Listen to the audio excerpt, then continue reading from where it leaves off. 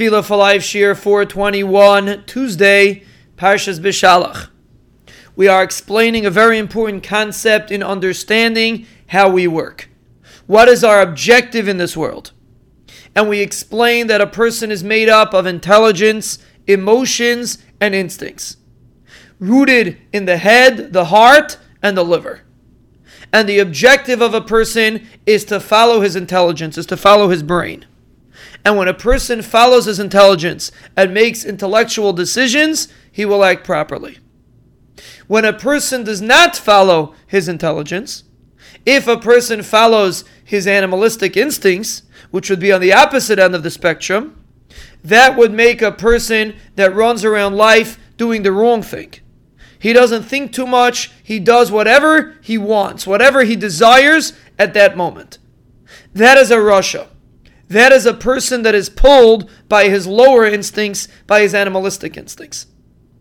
And then there's a person that is in middle. He's not pulled only by his head, and he's not pulled only by his animalistic instincts. He's in between. He's pulled sometimes by that and sometimes by that. That is called a Beinoni, a middle person. Most people are Beinonim. Most people are in between. They hopefully try to do mitzvahs. Sometimes they fall and they do averis. They follow the animalistic instincts. Generally, they are somewhere in between.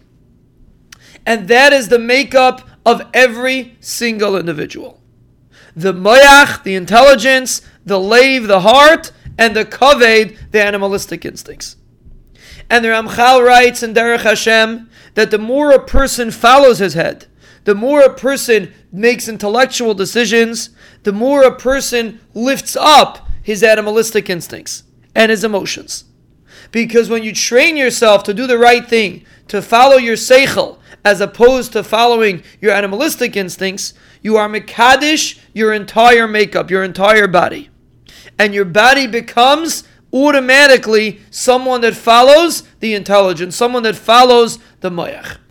And the more you train yourself to do that, the closer you will get to this madrega. There's a very interesting chazal. Chazal say, Man malchi rabbanon. Who are kings? Who are malachim? Talmidei chachamim. Talmidei chachamim are considered malachim. Why are Talmidei chachamim considered kings? The reason is because a Talmid Chacham is someone that learns Torah, that has a strong commitment to Torah.